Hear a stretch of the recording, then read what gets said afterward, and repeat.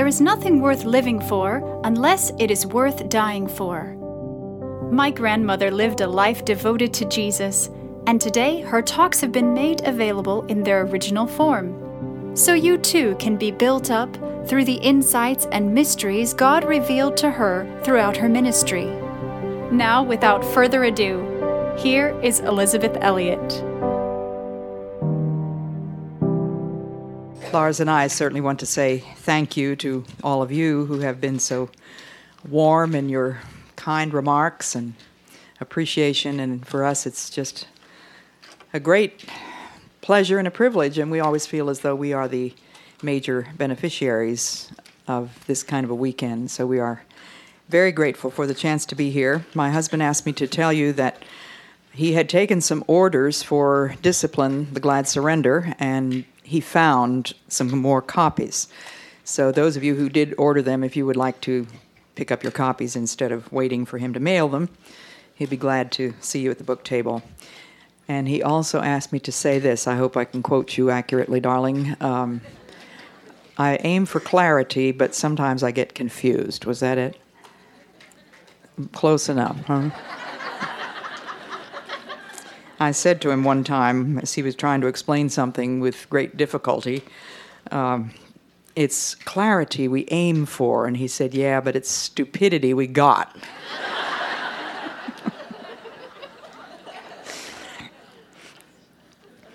Well, we've talked about waiting on God under the headings of trust, relinquishment, doing the next thing, and this morning, peace.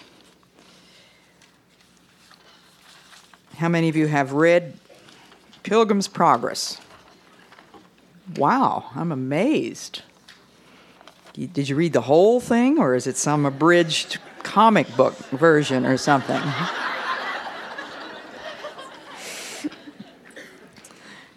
You remember that when Pilgrim arrived at the House Beautiful, Prudence and Charity received him, gave him supper, and they talked about the Lord of the Hill, who had slain him which had the power of death, but not without great danger to himself, which made me love him the more, said one of them. He did it with the loss of much blood, but that which put the glory of grace into all he did was that he did it out of pure love. He is such a lover of poor pilgrims that the like is not to be found from the east to the west. He had stripped himself of his glory that he might do this for the poor. And they heard him say that he would not dwell in the mountain of Zion alone, and that he had made many pilgrims princes, though by nature they were beggars. And they gave themselves to their Lord for protection and took themselves to rest. The pilgrim they laid in a large upper chamber whose windows opened to the sun rising. The name of the chamber was Peace, where he slept till break of day. When I was writing my biography of Amy Carmichael, A Chance to Die, my husband and I spent 9 days in Dohnavur, the mission which Amy Carmichael established. And we stayed in a beautiful little guest bungalow. And there was a beautifully lettered wooden sign over the door that said the name of the chamber was Peace. And it was a place of great peace. Amy Carmichael's room was called the Room of Peace. That's the way everyone referred to it. They use that room today. They haven't put a velvet rope across the door and preserved it in exactly the same state it was in when she left. But they do have her books and her desk, and they allowed me to sit there at her desk surrounded by her favorite books, and that was just an overwhelming experience. But everybody talks about the Room of Peace. Where is such and such? Well, it's in the Room of Peace. That's Amy Carmichael's room. I wonder how much peace you have in your life. I would hope that this weekend the measure of peace will have been increased by our learning a little bit more about what it means to wait on God. I just asked our beautiful pianist if she knew the hymn, "If Thou But Suffer God to Guide Thee." And I wish I had thought far enough in advance to ask that a copy of this be given to everyone, because the words are so beautiful, and I've been reading to you from the hymn, "Be Still My Soul." The hymn, "If Thou But Suffer God to Guide Thee," has this in the second stanza: "Obey, thou restless heart, be still, and wait in cheerful hope, content, to do whate'er his blessed will, his all-consuming love hath sent. God never yet forsook in need the soul that trusted him indeed." At least one person down here that knows all those words too. So if you have an old hymn book, not one of these new ones that has mutilated all the hymns, I was just appalled to see how badly they've ruined it in the hymn book that's over there on the piano, but if you can find an old one, you may find that hymn in there, and it's one of my favorites. "If thou but suffer God to guide thee." Now, we've talked about our waiting on God, which is a quiet holding of ourselves in readiness. And I would hope that it would be out of pure love, as we heard in this little section from Pilgrim's Progress.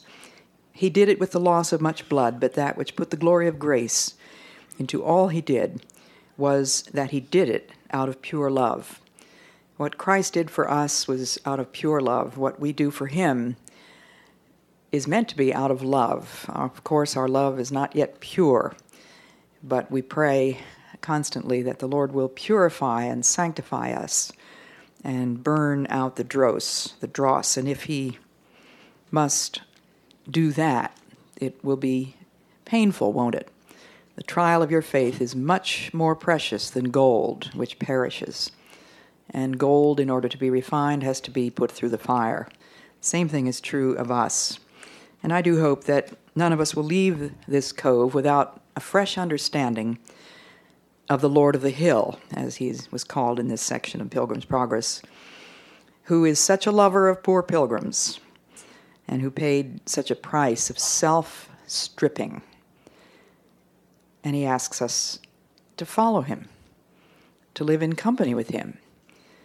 Can we, for a moment, imagine that such following and such living will not entail self-stripping? Of course it will. And when the opportunity comes, may we be given grace to recognize that that's what it is.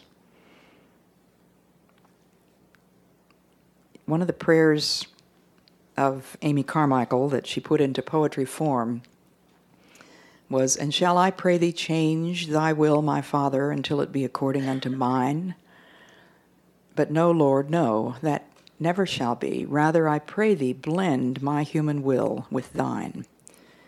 I pray thee, hush the hurrying, eager longing. I pray thee, soothe the pangs of keen desire. See in my quiet places wishes thronging. Forbid them, Lord, purge, though they be with fire. And work in me to will and do thy pleasure, till all within me, peaceful, reconciled, tarry content, my well-beloved's leisure. At last, even as a weaned child.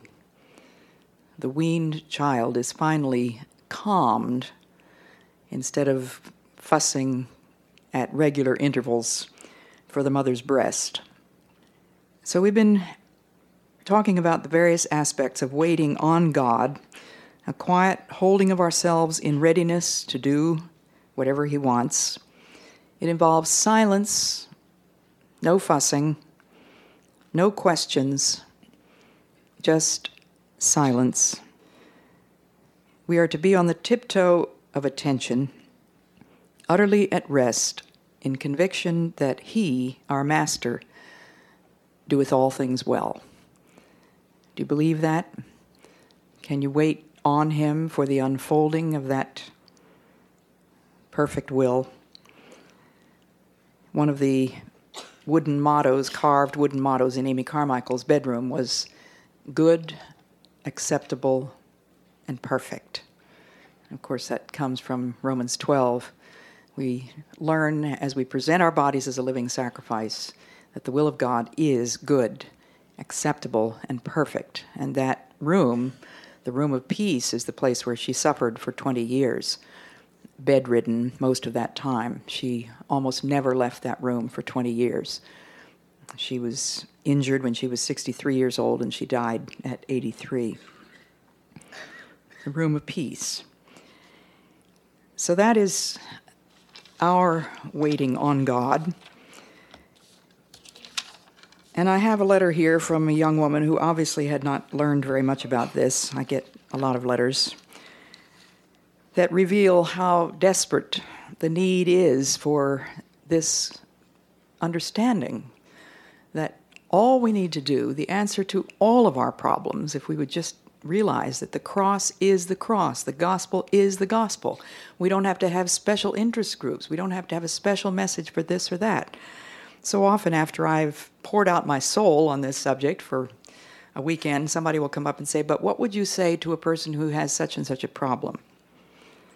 All I can say is exactly what I've been saying. Now this dear sweet girl, she says, I seem to have a problem relating to men. I seem to have a problem keeping their attention. They never ask me out twice. I have always been dumped. By now I am quite frustrated, and I have been since high school. This frustration I have lived with seems forever.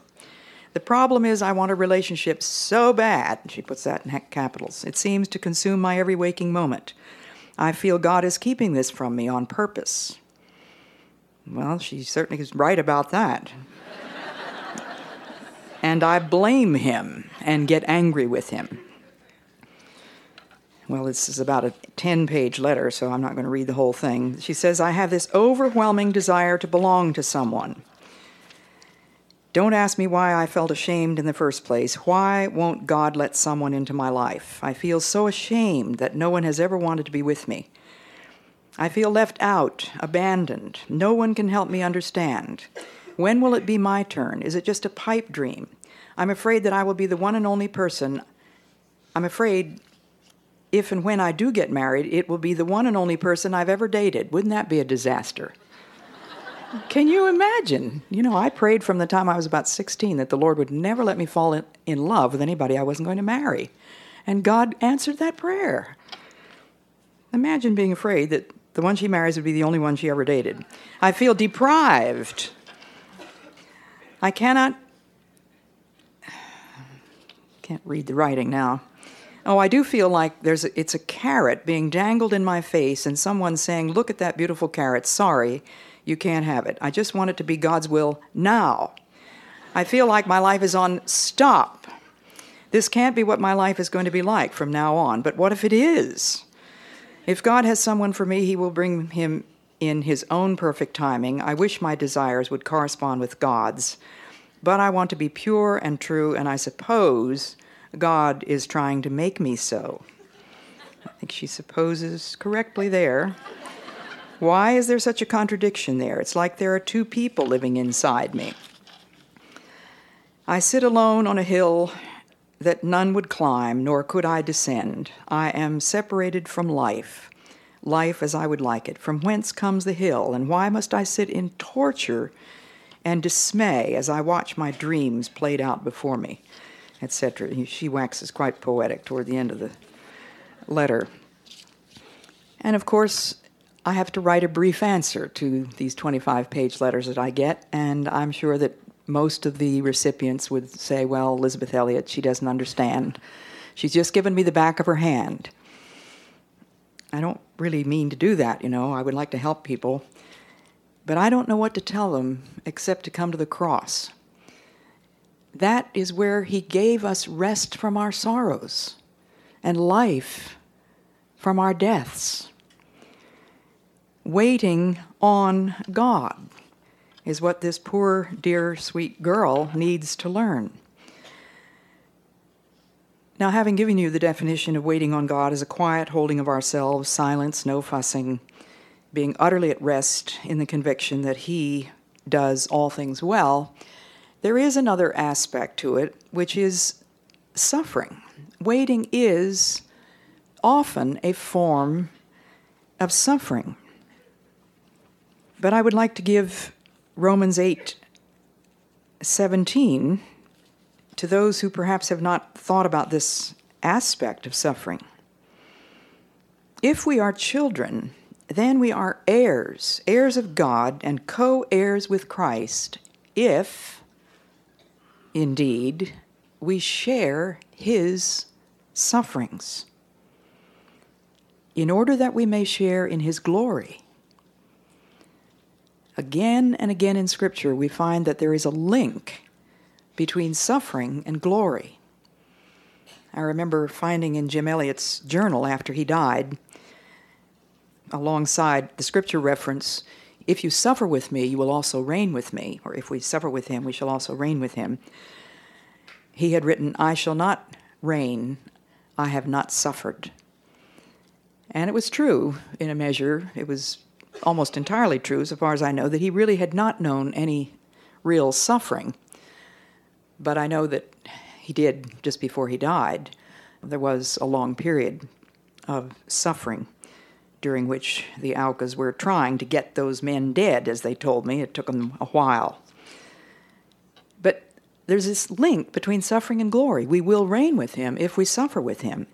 And if we share in his sufferings, we may also share in his glory. So, supposing that God's apportioned suffering for you right now happens to be this agony of waiting. And it can be a real agony. Got my notes turned upside down here. The self-restraint is painful for us, isn't it? The restraint of a horse, they tell me, is painful to begin with. The horse has to get used to that bit in his mouth. I don't know how he ever gets used to it.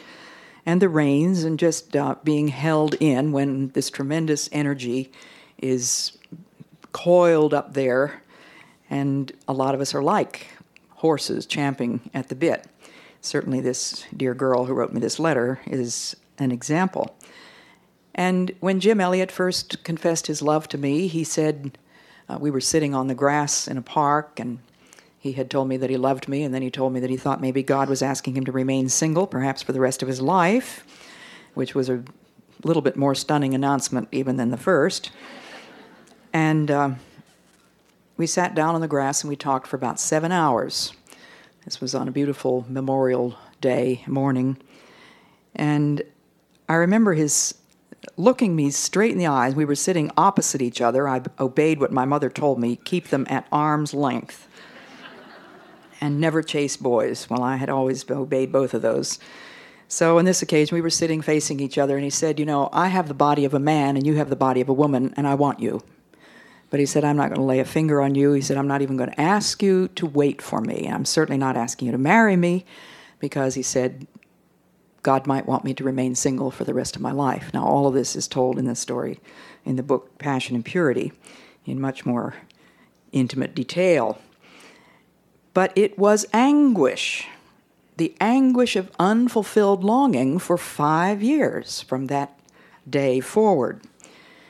The patience of unanswered prayer, which brings to mind another hymn, Spirit of God, descend upon my heart.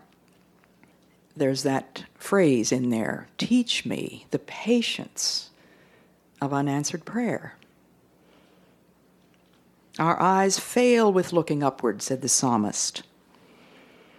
My flesh longeth for thee in a dry and thirsty land. As the hart pants for the water brooks, so panteth my soul, or longeth my soul after thee, O Lord. Psalm 119:20, he says, my soul breaketh. These are very accurate descriptions of how we feel, aren't they? That's one reason I love the Psalms, because it's the book in the Bible that describes feelings more than any other. Every feeling you and I have ever experienced, I think you're going to find in the Psalms. So waiting is a form of suffering. And we have to recognize that God allows that suffering in order to refine us. To this woman who wrote me this letter, and to all singles, I would say, if you saw yourself as alone with God, answerable only to Him, not to parents, not to friends, not to society, or even to your own cherished notion of what's best, if you were waiting only on Him and not on a man or a woman, would it not be easier to accept today's gift of aloneness? Nothing to care for but His willing or not willing, and nothing to desire except His desire. Can we possibly reach that point here on earth? Well, perhaps not perfectly, but it's certainly something to which we can aim, as that poem of Amy Carmichael's expresses. Shall I pray thee change my will, thy will, my Father, until it be according unto mine? No, I pray thee rather blend my human will with thine. I want to learn to will what God wills. And as He changes my desires, then the word of the psalmist can come true. Delight thyself in the Lord, and He shall give thee the desires of thy heart. It's as we learn to delight ourselves in the Lord. We need to remember on whom it is we wait. We talked about that in the first hour. He is our strength, and to wait on Him is to receive strength.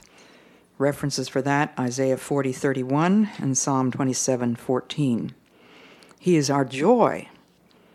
Hence, we receive our happiness through Him, Isaiah 30:18. And He is our portion, Lamentations 3:24-26. He is our strength. He is our joy. He is our portion. Now, this amazing chapter of Romans 8 is just so loaded with profound spiritual truths that I'm sure that if we read it every day for the rest of our lives, we would hardly scratch the surface of all that is in here. But this concept of sharing in His sufferings is a very seldom understood idea, but it is expressed many times in the New Testament, that we actually share in Christ's sufferings. Now, how in the world am I going to tell this girl who writes me this letter that she can share in Christ's sufferings? What has that got to do with Christ's sufferings? Most Christians that I talk to tell me that they think that means the kind of thing that Paul himself was experiencing. He was literally imprisoned because of his testimony for Jesus Christ. So since hardly anybody in our country suffers in that way, does this mean that you and I are all eliminated from the priceless privilege of sharing in Christ's sufferings? I don't believe we are. God does not give very many of us heroic things to do. We are not given huge sufferings such as so many in other parts of the world are given. Our country has been virtually exempt from all of that. We don't have the slightest idea what real suffering is as a nation. Deprivation and persecution and imprisonment and torture and things like that. We know nothing about it. So what does that make us? Are we in a very elite separate class that doesn't have to suffer at all? Or are our little sufferings so minuscule by comparison with, for example, Viktor Frankl's in concentration camp? Are they meaningless? No. Paul says in Philippians 1:24, unto you that believe, unto you it is given also to suffer. It is given not only to believe, but also to suffer. It is given not only to believe, but also to suffer. So suffering is a gift given by God for the privilege of sharing in His sufferings. Because remember, He bore our griefs and carried our sorrows. And if your grief is waiting on God or waiting for God to do something in your life, if this is the form of suffering that God has given to you, presented to you, as it were, on a platter and said, here, will you accept this little portion for today, for my glory? Then what can we do but receive it with thanksgiving and offer it back with thanksgiving? It is my offering. It is my sacrifice of praise. The psalmist says, what shall I render unto the Lord for all his benefits? Now get this, he's asking, what can I give God for all the blessings he's given me? And the answer that he gives is, I will take the cup of salvation. Now, if in the cup that God holds to your lips, there is the bitterness of suffering, you can take it in thanksgiving for all his benefits. Now, this is way more than we can cover in this morning. My 2 books, Loneliness and A Path Through Suffering, do deal in greater length with this. But as I was thinking of waiting on God and the route to peace, this chapter, Romans 8, just spoke to me. Paul says, I consider that our present sufferings are not worth comparing with the glory that will be revealed in us. The creation waits in eager expectation for the sons of God. Our sufferings are not worthy to be compared. And Paul's sufferings were pretty great, weren't they, compared to ours? Not worth comparing, not worth the snap of your finger by comparison.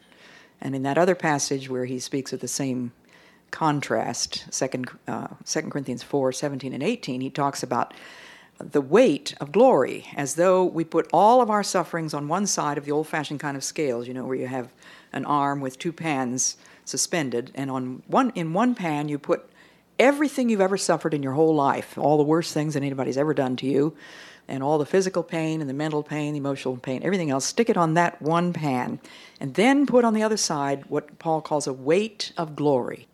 And our sufferings are going to look like feathers. They will just soar to the top. Feathers by comparison, not worth mentioning even by comparison with the glory that will be revealed in us. This is all related to our waiting on God.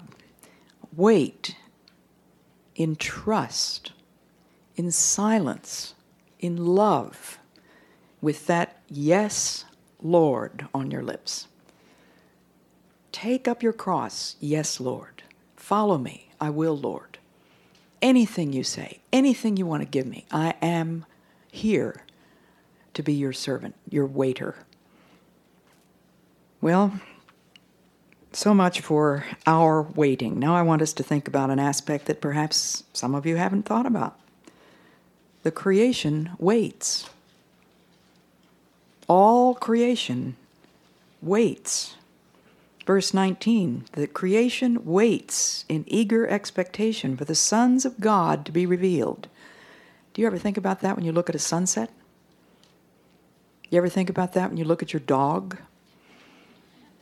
I used to think about it when I had my precious little Macduff, a little black Scottish terrier. He would look up at me with those black beady eyes and his little pointy ears and his square beard, and I would think, here is a creature designed by God, loved by God, made by God, given to me. I'm sure that that little dog was assigned to me for the portion of time that I enjoyed having him until he died of cancer. And he reminded me every day that he was a creature who did exactly what God made him to do. Sometimes I thought he was rather naughty, but he did exactly what Scottish Terriers were designed to do. And when I saw that face, I thought of the imagination of the Creator who could come up with the face of a lizard and the face of a camel and the face of a Scottish Terrier. And your face. What an imagination. And as I had to watch that little dog suffer to the point where we finally put him down,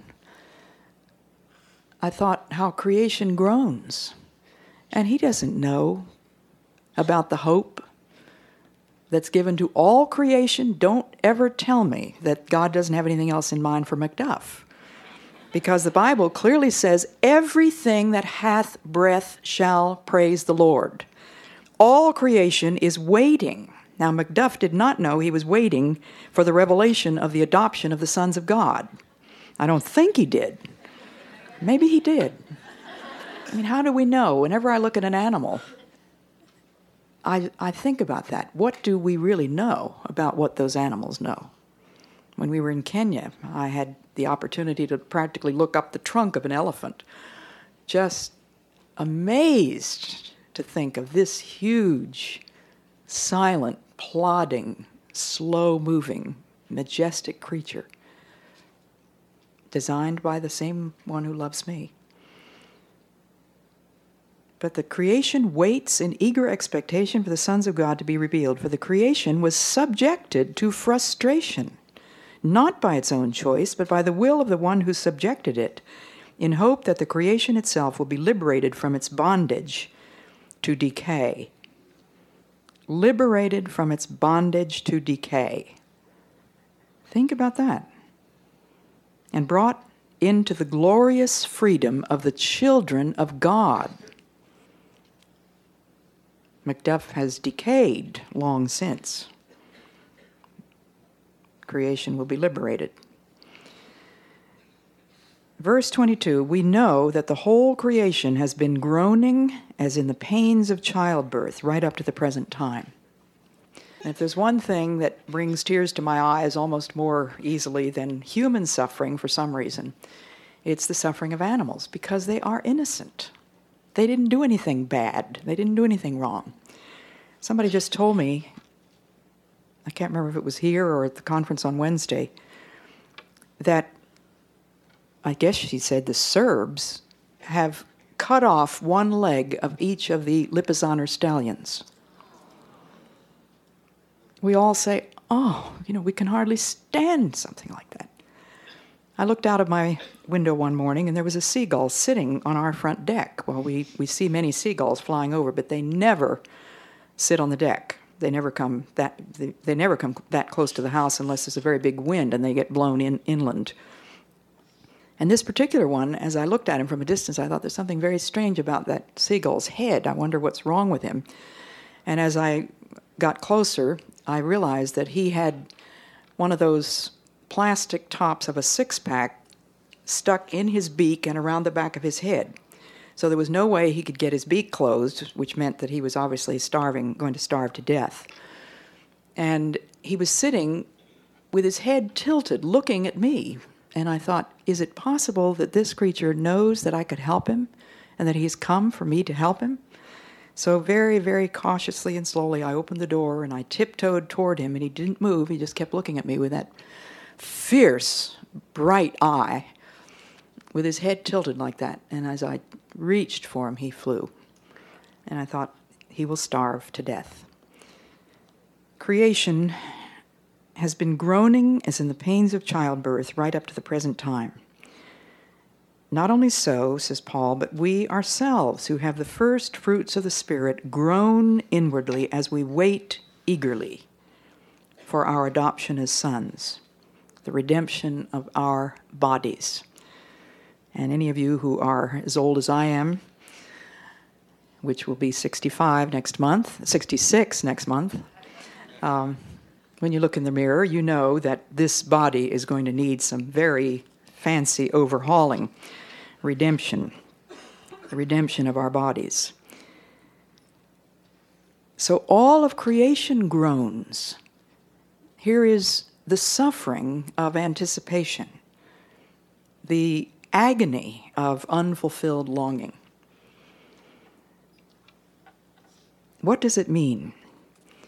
What has it got to do with waiting on God? We are one with creation.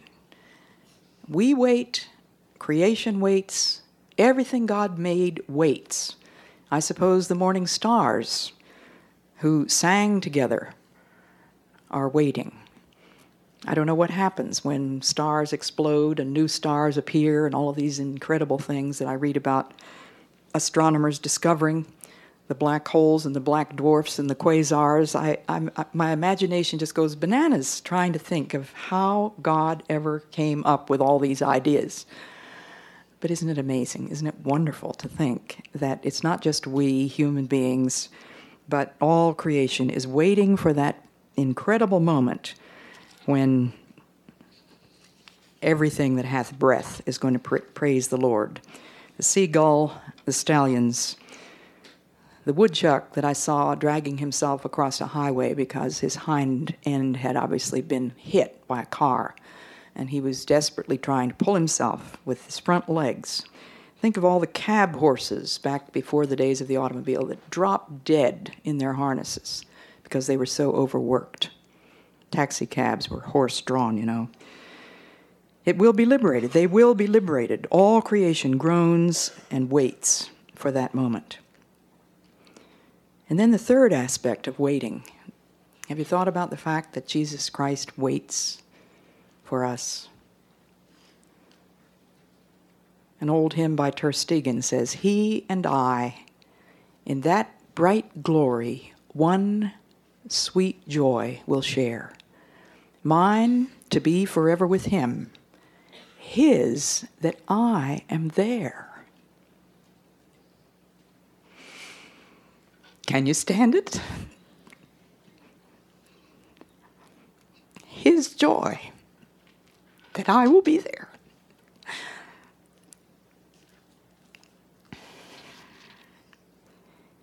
Not only so, but we ourselves who have the first fruits of the Spirit groan inwardly as we wait eagerly for our adoption as sons, the redemption of our bodies. For in this hope we were saved. But hope that is seen is no hope at all. Who hopes for what he already has? But if we hope for what we do not yet have, we wait for it patiently. In the same way, the Spirit helps us in our weakness. Christ's longing for those he loves. And I don't know of a more poignant chapter than John 13, where it says that Jesus, now having loved his own who were in the world, now showed them the full extent of his love. Now, wouldn't you think that because he was on his way to the cross, that would be an adequate demonstration of the full extent of his love? The cross. But what did he do to show his disciples, these poor, failing, fallible men that had walked with him and talked with him and been taught by him so intimately for 3 years and hadn't done very well? Their record is not a shining one. Now he was going to show them, in this intimate context of the Last Supper, the full extent of his love. And what did he do? Got down on his knees and washed their feet. He knew that he had come from God and was going to God. In other words, his deep consciousness of his origin and his destiny gave him the strength, gave him the serenity, the peace to do the dirty job, the lowest job that a slave in an Eastern household ever did, which was to get down on his knees and wash the feet of those disciples. Remember, he washed the feet of Judas, who was on his way to betray him, and he washed the feet of Peter, who would fail him so sadly. And you remember what Peter said, "Lord, are you going to wash my feet?" Jesus said, "You do not realize now what I am doing, but later you will understand." "No," said Peter, "you shall never wash my feet. Unless I wash you, you have no part with me." And then Simon Peter, in his impulsiveness, he really does go overboard, doesn't he? He said, "Okay, Lord, then not just my feet, but my hands and my head as well." And then when he had finished, he put on his clothes and returned to his place, and he said, "Do you understand what I have done for you? You call me teacher and Lord, and rightly so, for that is what I am. Now that I, your Lord and teacher, have washed your feet, you should also wash one another's feet. I have set you an example that you should do as I have done. I tell you the truth, no servant is greater than his master. We are his servants, his waiters. Are we willing to do whatever is analogous to washing somebody's feet? The humblest job for which there will be the least thanks. Now that you know these things, you will be blessed if you do them. You will be happy if you do them. These things, incredible, imagine. And you know, Jesus was able to move to the next thing. One of the most incredible proofs of his serenity, this serenity that came out of the knowledge of where he came from and where he was going, was the fact that he could sit down and eat with his disciples when he was on the way to the cross. Have you ever lost your appetite because you were suffering? Of course. We find it impossible to live a normal life. We can't do the next thing. We can't continue without missing a step. He never missed a step. He had set his face toward Jerusalem, and as the psalmist, as the prophet tells us in Isaiah 50, verse 7, I have set my face like a flint, and I know that I shall not be ashamed. And so he had the serenity to wash the disciples' feet, to pass the bowl to them, to dip with them into that same bowl, and to speak to them of his love. No collapsing, no self-pity, no fear of anticipation of the suffering that was about to come to him. He was waiting there, wasn't he? He knew what was coming. He knew exactly what was going to happen. That Judas would betray him, that he would be captured and bound and slapped and tortured and whipped and put on a cross. He has shown us the calm confidence that comes when you trust the Father, the peace, his meekness, that wonderful meekness, not weakness. Don't ever confuse meekness with weakness. It doesn't mean phlegmatic. It doesn't mean passive. It doesn't mean laid back. It means receptive. It means teachable. And he was receiving with both hands all that the Father had to send to him. And no servant, he said, is greater than his master. Let's never forget that. Yesterday, somebody said to me, if you would give one word to a prospective missionary, what would it be? That was the word. Don't ever forget. No servant is greater than his master. Nothing will ever happen to you that hasn't happened to your master. And then he says, you must love each other as I have loved you. Love one another. By this, all men will know that you are my disciples. And love is the intention of well-wishing and of unity. That's what love is. You can put that down in your notes. You can get a whole seminar on the subject of marriage out of those few words. Love is the intention of well-wishing and of unity. And that's what he wanted his disciples to learn. Love as I have loved you. Jesus Christ waits for that day when we will have been fully obedient. He looks on us with longing love, with the anguish of waiting for the fulfillment which the redemption of his sons will bring forth.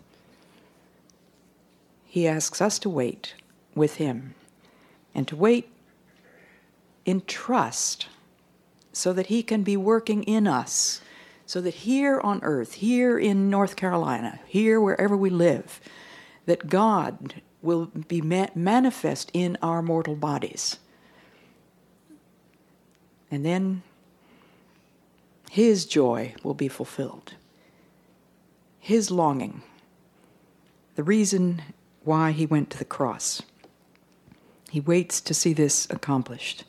and He has shown us how to do it. How do we do it? We serve one another. We humble ourselves.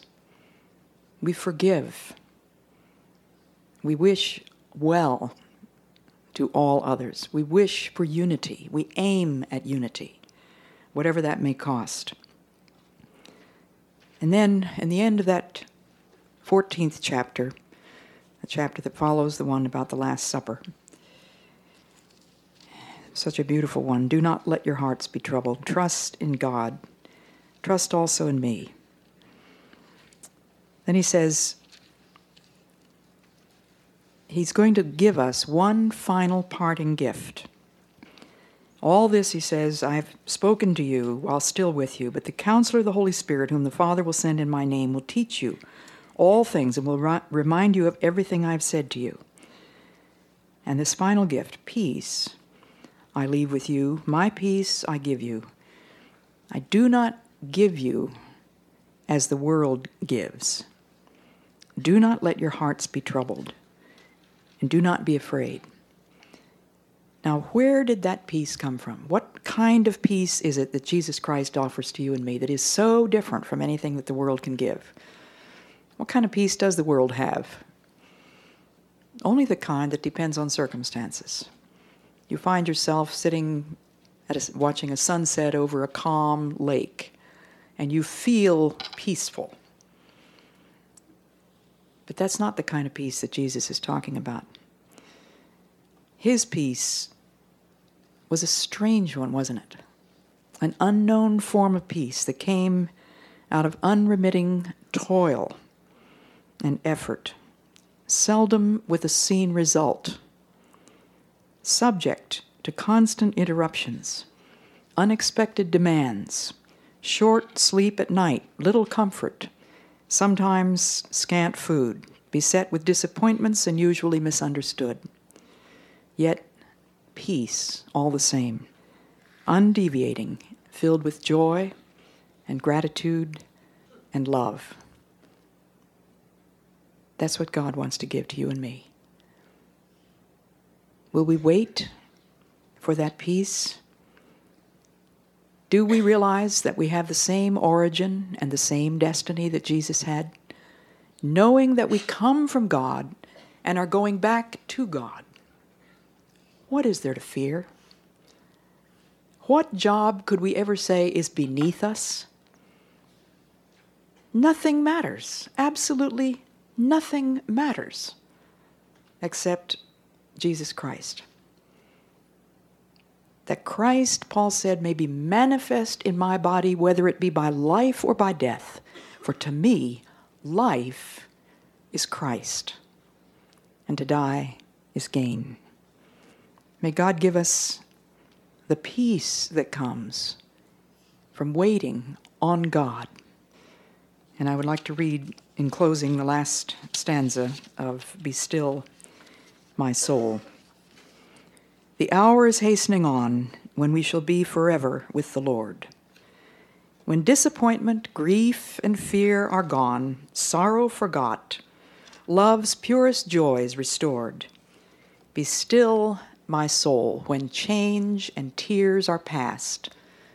All safe and blessed, we shall meet at last. God bless you.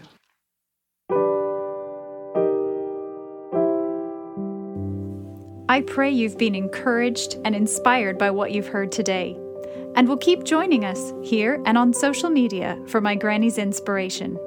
Until then, remember, the eternal God is your refuge, and underneath are the everlasting arms.